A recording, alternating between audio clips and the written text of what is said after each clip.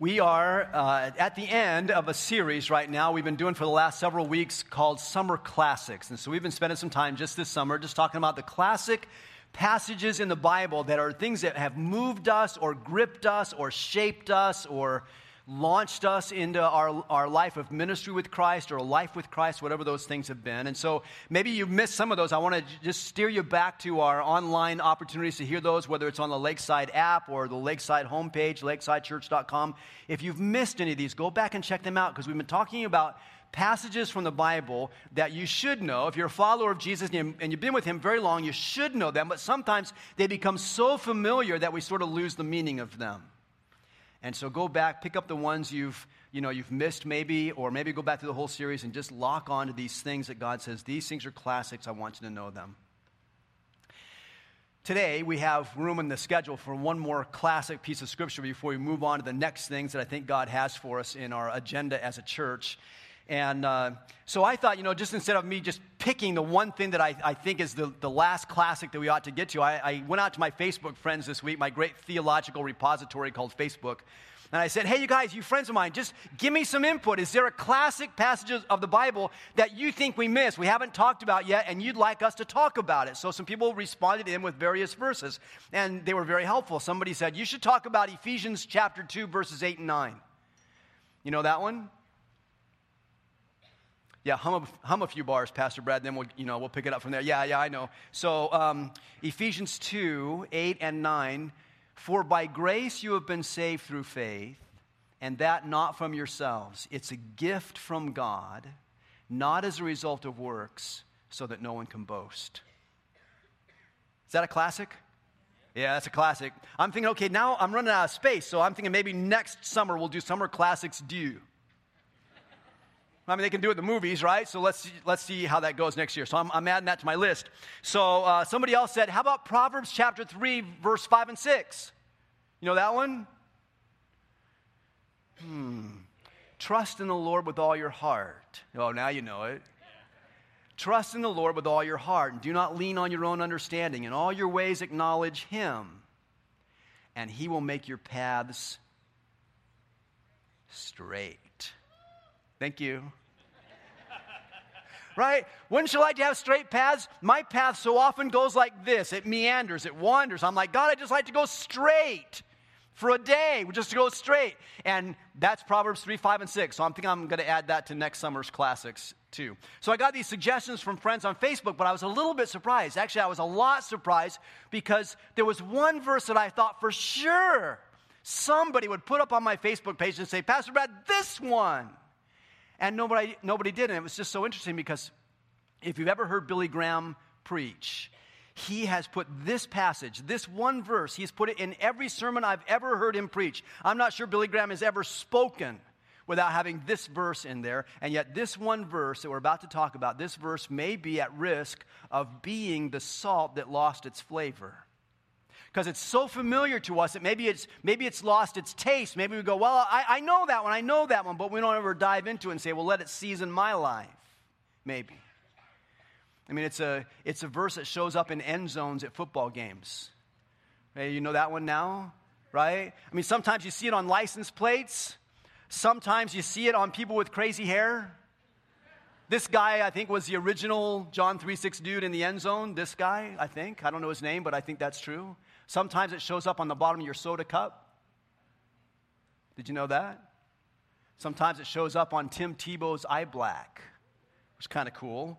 Sometimes it shows up on The Simpsons.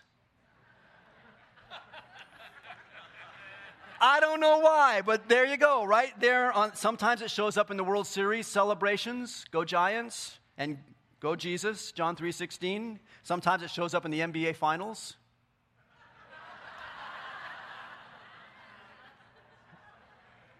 Thank you to those guys for cooperating. Appreciate that. Sometimes people get tasered for it. Sometimes we just need to keep calm and read it. Sometimes it actually shows up in church. Anybody bring a sign today? And there's a Yoda translation. You have to read that for yourself because I can't do Yoda.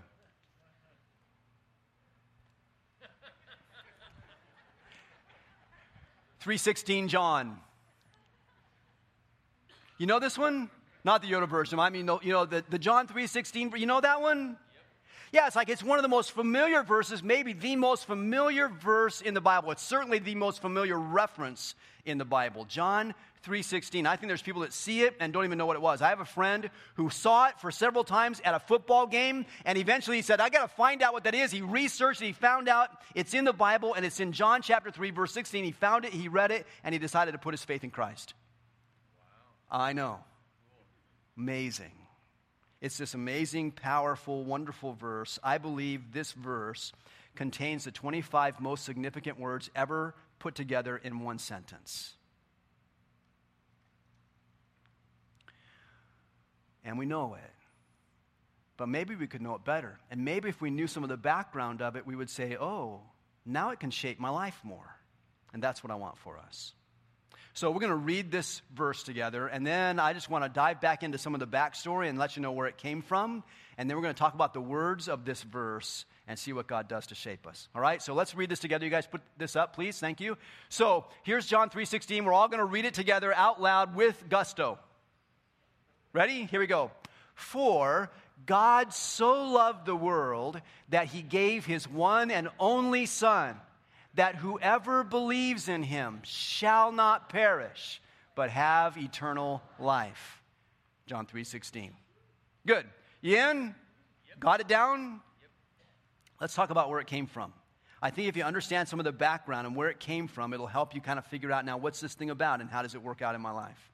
All right, so we're going to look at John chapter 1, 2, and 3 today. If you have your Bible and you want to open up and look to this, that would be great. John chapter 1, 2, and 3. Now, this is a little bit confusing because John, the gospel, is written by John the apostle, and in his book called John, he writes about John the Baptist. Okay, so stay with me when we cover a couple of these different Johns. Okay, so first off, the apostle John writes this book, and he starts off with an introduction. Most good books have an introduction or kind of a set the stage kind of thing. So the first 18 verses of John chapter 1 is an introduction, and he starts off with some very familiar words. John 1:1. In the beginning. Have you heard those before? Where do they come from? They come from Genesis. He ripped them off. Little plagiarism right there in the Bible, right? He's like, well, those are good words. That's a good way to start a book. Let's start there. So he takes Genesis 1:1, which says, in the beginning, God created the heavens and the earth. And then he transferred that opening statement to his book, and he said, in the beginning was the Word, and the Word was with God, and the Word was God. Now, some of you have heard that before, but just stop for a second. That's really weird. That's a weird part of the Bible. And some of you are thinking, no, it's in the Bible. It can't be weird. Look, there's a lot of weird stuff in the Bible. Have you read it? There's a lot of weird stuff in the Bible, and here's one of them. So he says, in the beginning was the Word. So what word? Which word? So if you've read a little bit, if you read down farther in chapter 1, you'll find out he's using this title, the Word, to refer to Jesus. So you could plug Jesus' name in there and kind of understand the gist of it. He says, in the beginning was Jesus, and Jesus was with God, and Jesus was God. That's still weird. All right, some of you Christians, you go, no, there's the Trinity and all this, okay, do you think you got that dialed in? Here, how about this? I introduce you to myself, and I say, hi, my name's Brad, and I am Brad, and I'm with Brad.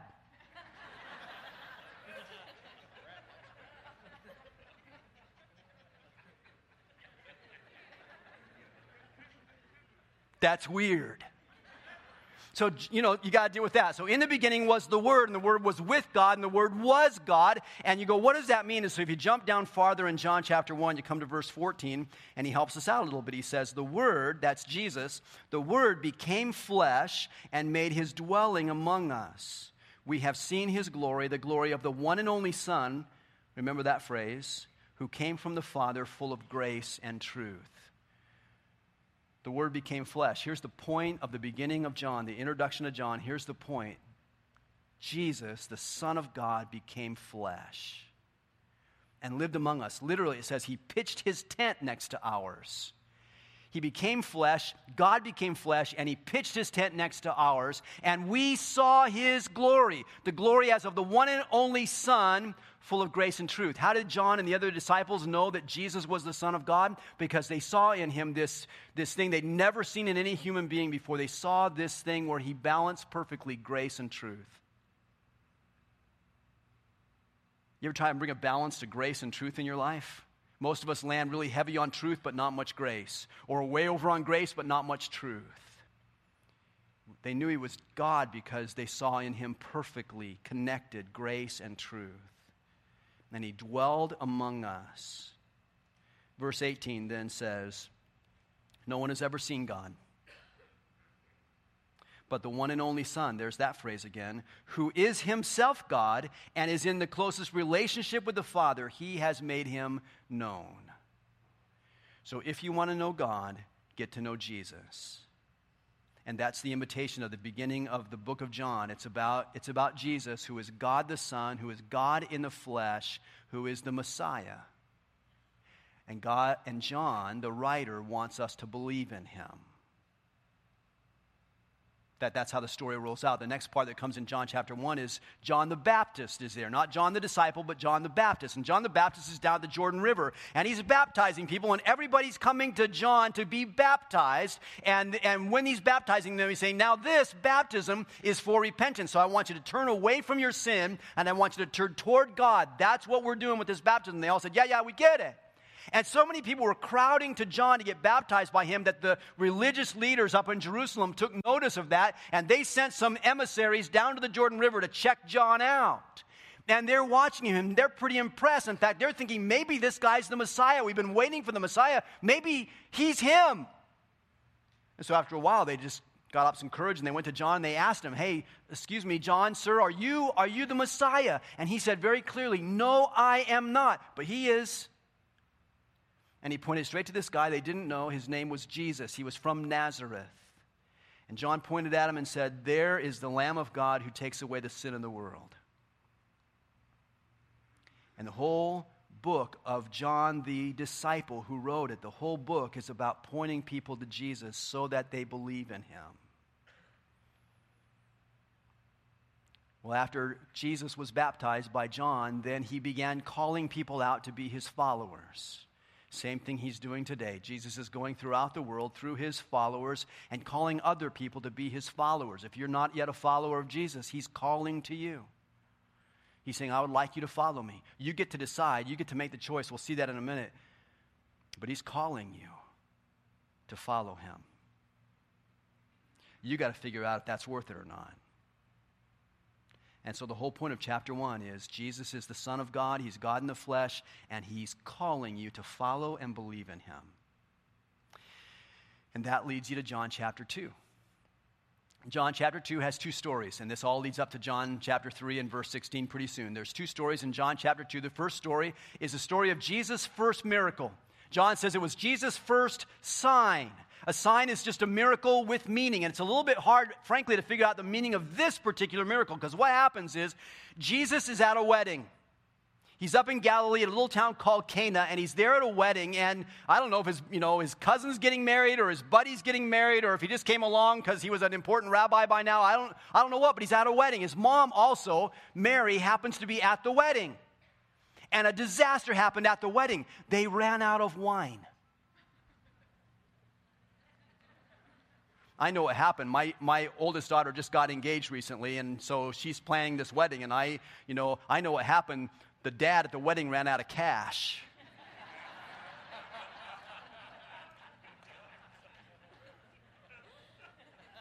Shorted the wine guy, run out of wine.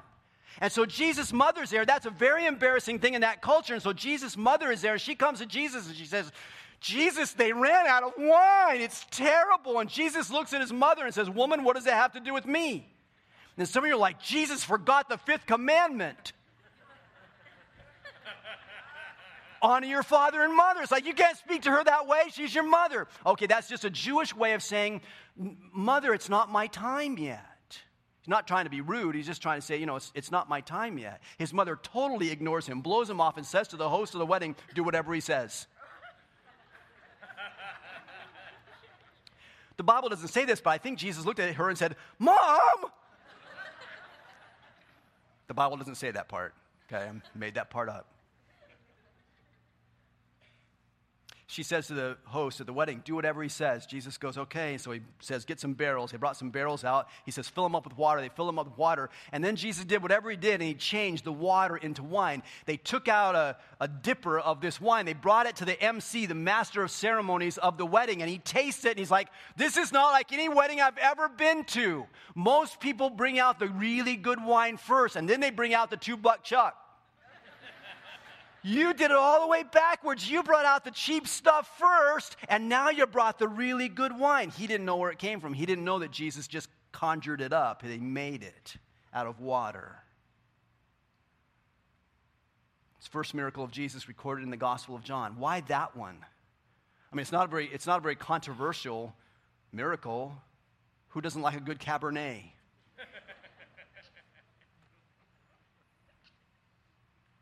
John says it's the first sign. It's the first sign that this rabbi is not just a rabbi. He's not just a wandering teacher, but he is the Son of God, the Lord of the universe. And everything in nature bows to him. And if he says water needs to become wine, it does.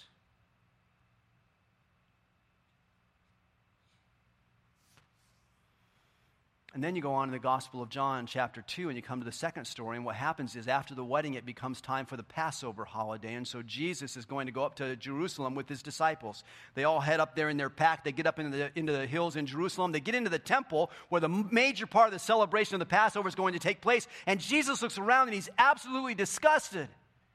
There are animal salesmen in there. They're selling doves and sheep and goat and cattle and things like that, and they're running wild in the temple. It's supposed to be a house of prayer. It's supposed to be a house of worship, but they made it a marketplace.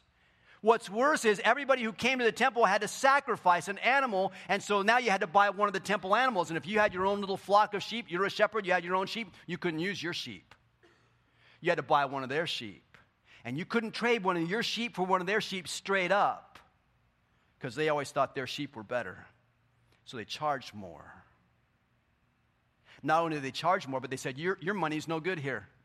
You got to change your money.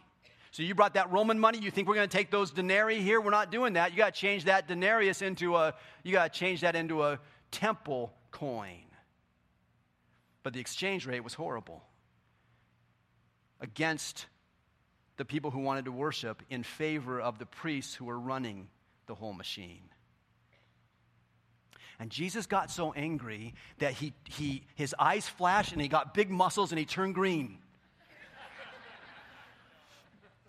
Okay, that part's not in the Bible either. But that's what it's like. So sometimes you get a picture of Jesus and you go, oh, gentle Jesus, meek and mild. He never gets mad. He just never, he's always kind and always gentle and wimpy. It's like, that's not so. When you read that story in John chapter 2, you know Jesus is in charge of the temple and Jesus is in charge of the universe. He said, you've made my Father's house into a market, and it was supposed to be a house of prayer, and he cleaned house. He made a whip to make it happen. It was a violent move on Jesus' part. And he cleaned house in the temple. And that did not lead to goodwill with the priests and the religious leaders. But it did lead to chapter 3. See, what happens in chapter 3 is there's a conversation between Jesus and a man named Nicodemus. I want to read some of that story and then come back and talk about it, and then we're going to get to our verse. John chapter 3, verse 1. Now, there was a Pharisee, a man named Nicodemus, who was a member of the Jewish ruling council. He came to Jesus at night and said, Rabbi, we know that you are a teacher who has come from God, for no one could perform the signs you are doing if God were not with him. Jesus replied, very truly I tell you, no one can see the kingdom of God unless they are born again. How can someone be born again when they're old? Nicodemus asked. Surely they cannot enter a second time into their mother's womb to be born. Jesus answered, very truly I tell you, no one can enter the kingdom of God unless they are born of water and the Spirit. Flesh gives birth to flesh, but the Spirit gives birth to spirit. You should not be surprised at my saying you must be born again. The wind blows wherever it pleases. You hear its sound, but you can't tell where it comes from or where it's going. So it is with everyone who is born of the Spirit. How can this be? Nicodemus asked. Let's wait for a second right there. Here comes Nicodemus. He's a Pharisee, which means he's a big-time rule keeper and a VIP. He's also a member of the Jewish council called the Sanhedrin, which means he's a spiritual politician or a religious politician and a VIP. And he comes to Jesus, and John says he comes at night because he's not really committed to Jesus yet. He's just kind of checking it out. And he comes at night because he doesn't want his other Pharisee and priest buddies to know that he's coming. And he comes in at night. He's going to have this little conversation with Jesus. Now, what he really wants is to have sort of an academic, theoretical conversation with Jesus. And he starts off just by buttering him up. Oh, Jesus, Rabbi Jesus, we know that you're a teacher who comes from God. I want to know who's we. Really, Nicodemus and the rest of the council, they know that Jesus came from God? I don't think so. I think Nicodemus is sort of using the editorial we. You know, we know, I know that you came from God, but all he's really trying to do is butter him up. What he's really thinking behind that is, I don't have a clue where you came from, but you're really interesting. He says, we know that you're a teacher who came from God because no one could do the stuff you do unless God was with him. And you ever been in one of those conversations where you're kind of going down one track and then somebody else the next sentence in the conversation is totally a non sequitur. It goes a totally different direction. And you're like, what just happened? That's what Jesus did to Nicodemus. Oh, Rabbi, we know that you're from God. We know you're this great teacher, that you're doing this amazing stuff. Jesus says nobody gets to see the kingdom of God unless they've been born again. Were we talking about the kingdom of God? Were we talking about being born? Were we talking about that, Jesus? Nicodemus says, I don't get it. Jesus said, I'll explain it to you. He said, people can be born of water, but they also need to be born of the Spirit. There's a natural birth that gives birth to natural life. There's a spiritual birth that gives birth to spiritual life. Everybody is born naturally. Everybody is born physically. How many of you were born physically? About 30%. Rest of you need to sign in as aliens. Yeah, if you can pinch it or scratch it or break it, you were born physically. You were born naturally. That's how it goes. And whether you came out normally or whether you came out through a cesarean delivery, whatever it is, you were born physically. You have a physical life. If you were born physically, you have a physical life and you live in a physical culture, and you have been shaped by that physical culture your whole life. And everybody gets in on that one. And everybody is unbelievably influenced by that physical culture, that natural culture around us.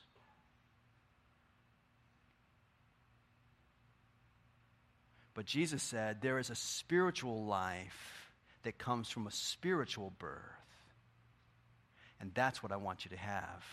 No one, unless they are born of the Spirit, no one sees or enters or engages in the kingdom of God. You want to engage in the kingdom of God? You must be born again. Now, a lot of people take that phrase and they go, I don't want anything to do with that. That's a group of people that are wild-eyed evangelicals, and they just like, you got to be born again. And they kind of co-opted that word, and I don't want any part of that. It's not an evangelical word. It's not a church word. It's a Bible word. It comes from Jesus. He said, unless you're born again, which means unless you are born of the Spirit, you will not have an engagement in the kingdom of God. You will not have life in the kingdom of God. And Nicodemus scratched his head. He said, I still don't get it.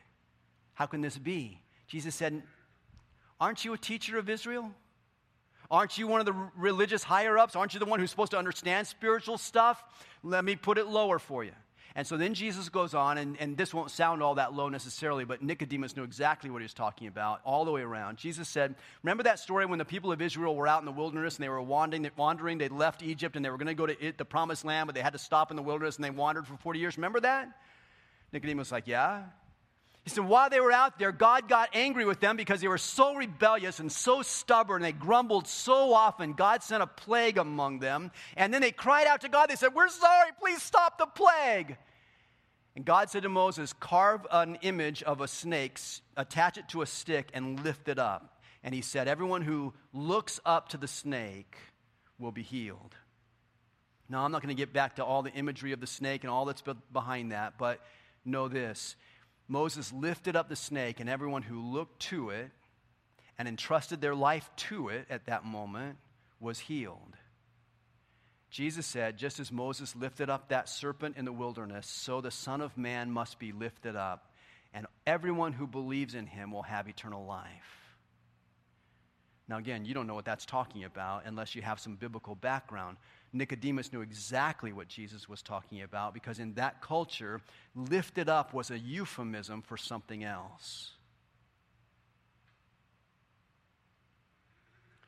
In the first century BC, in the first century AD, in a period of about 200 years, hundreds of thousands of people were crucified by the Roman government. Sometimes we get the idea that Jesus was the only one who was ever crucified. He's our Savior. He was crucified for us. No, crucifixion was just the normal form of execution in that generation. And hundreds of thousands of human beings over the course of a couple hundred years maybe were crucified by the Roman army, including Jesus. And whenever they crucified someone, they had a phrase for that. They had a euphemism for that, and it was this: we lifted him up. When a person was crucified, they laid the cross down on the ground. They nailed the person's hands and feet to that cross, and they lifted that cross up and then dropped it in a hole. They were lifted up from the earth. That's what Jesus was referring to, and Nicodemus knew exactly what he was saying because that was the phrase. That's what they called it. He said, just as the serpent was lifted up by Moses in the wilderness, so the Son of Man will be lifted up, crucified, and everyone who believes in him will have eternal life. Everyone who believes in him will be engaged in the kingdom of God. And that brings you to John 3:16. See, John 3:16 is a commentary on the conversation between Jesus and Nicodemus. The Apostle John, when that whole conversation was over, after he got it all written down, he said, that needs some explanation. There were some weird things going on in that conversation. So I'm gonna give you a little commentary on it, and it begins in John chapter 3, verse 16.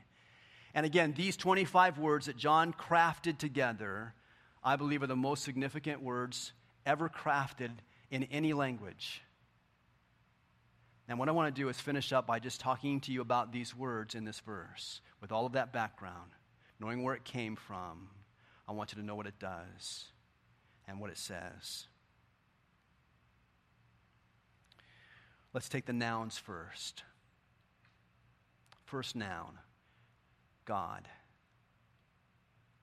In the beginning, God, the creator of the universe, maker of heaven and earth, God Almighty, El Shaddai, all-powerful, King of the world, King of the universe, the one who sustains life on this planet, God.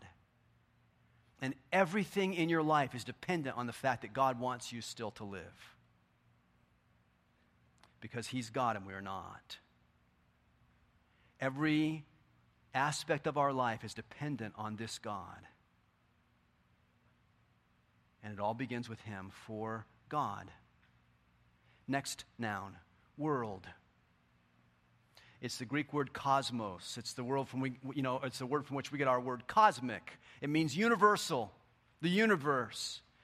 It's the world of everything God created, but it also means the world of humanity. It's all the humans on this planet. So in that regard, it refers to me.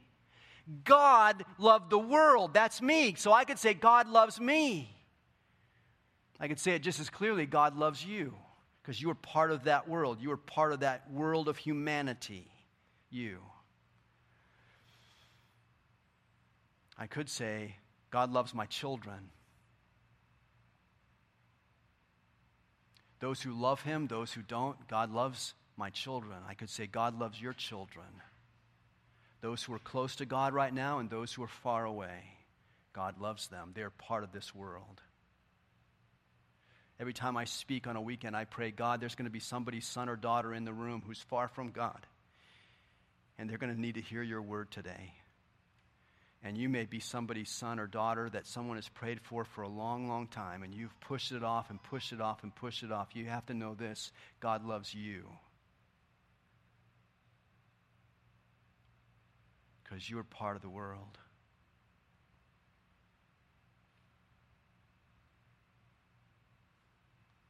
The next noun is son. God so loved the world, us, that he gave his son. Jesus, the one who was with God and the one who is God. Jesus has a unique relationship with God the Father, and that's why we call him God the Son. But Jesus has a unique relationship with human beings. That's why we call him Son of Man. He is Son of God and Son of Man.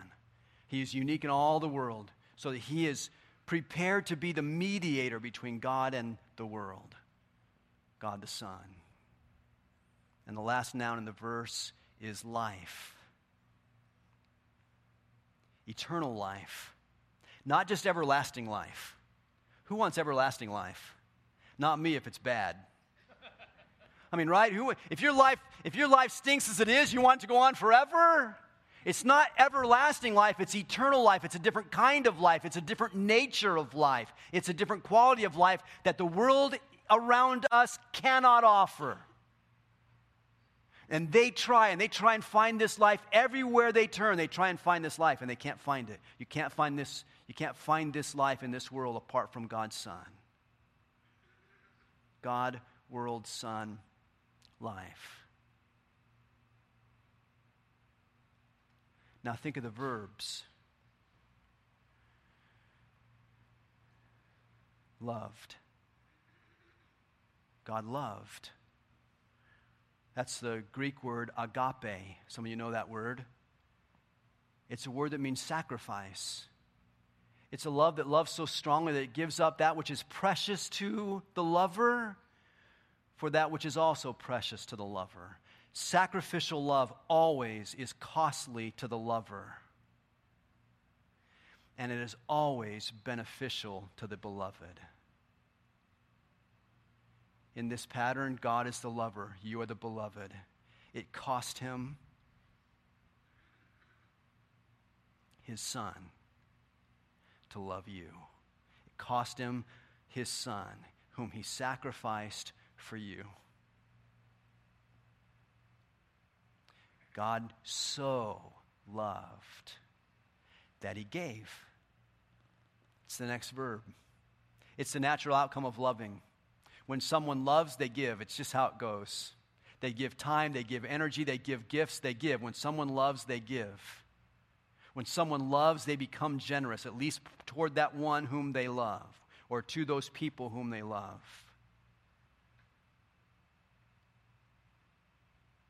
God loved the world so much that he gave that Son. Best gift ever. Next verb is believe.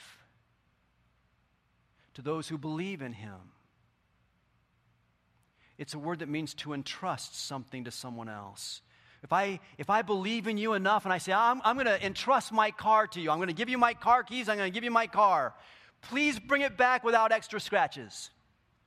Please bring it back in the condition that it was when you got it, or maybe wash it and make it better.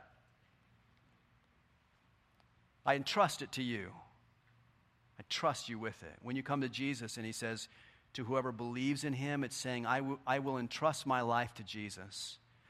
Some of us at some point in our life, we entrusted our life to Jesus. In my life, when I was about 8 years old, I'm sure I didn't understand everything yet. I don't even yet understand everything about him. But when I was about 8 years old, I said, Jesus, I'm going to entrust my life to you. And Jesus said, I'll give it back to you better than it was.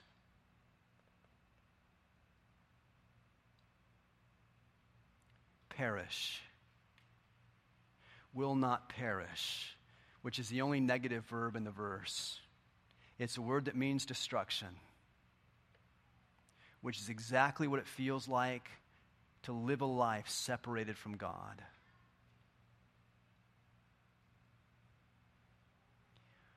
Will not perish, but have. To have obviously means to own something, to possess something. That means I have it now. I'm not going to have it someday. I'm not going to get it someday. I don't have to die to get life. I have it now. When I believe in Jesus and I entrust my life to him, I have life as my possession now.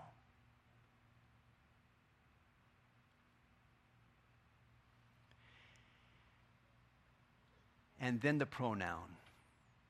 Do you remember pronouns?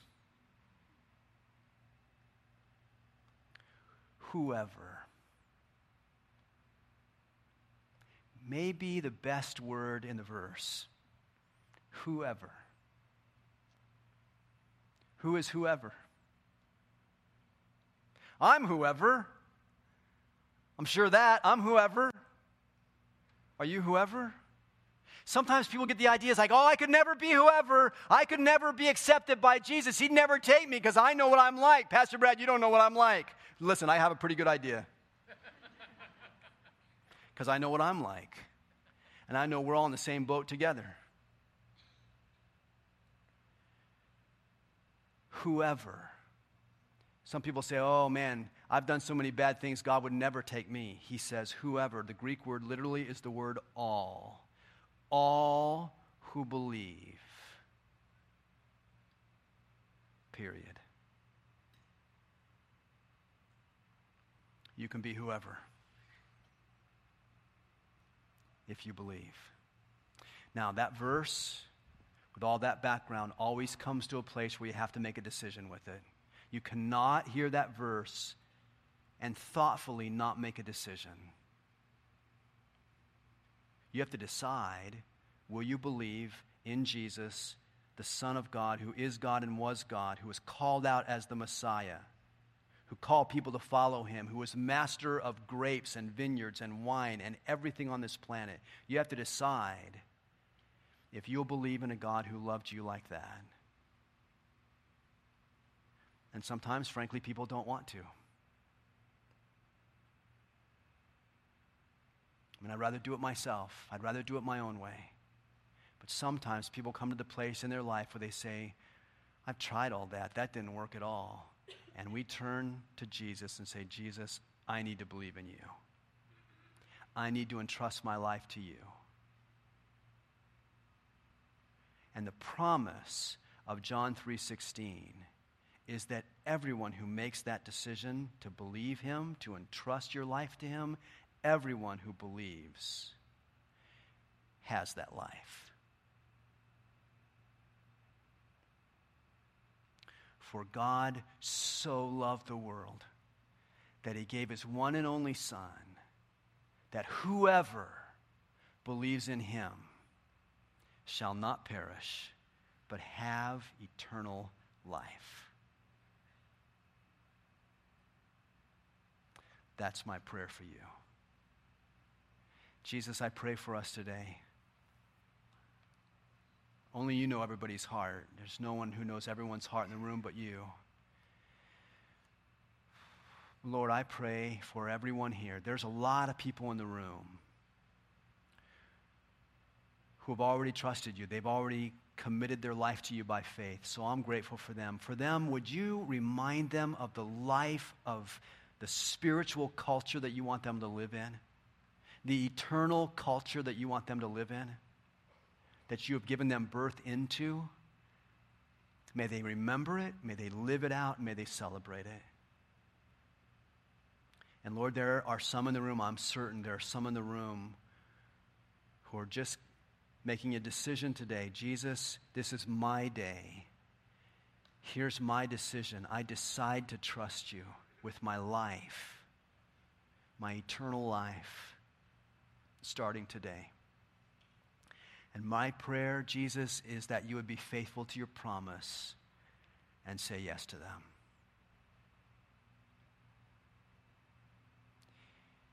Jesus, thank you for hearing our prayers. Amen.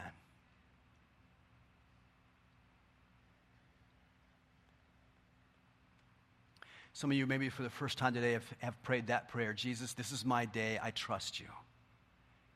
Give me what this verse talks about. Give me that life. If that's you today, I'm going to be out in the lobby after our worship gathering. Would you just meet me out there and let me know that? Let me know that decision. I want to be able to pray for you and to encourage you down that road and in that journey. That would be an amazing thing. And if not me, then tell someone that you came with or tell someone that you know has been praying for you. They would love to know. God bless you all.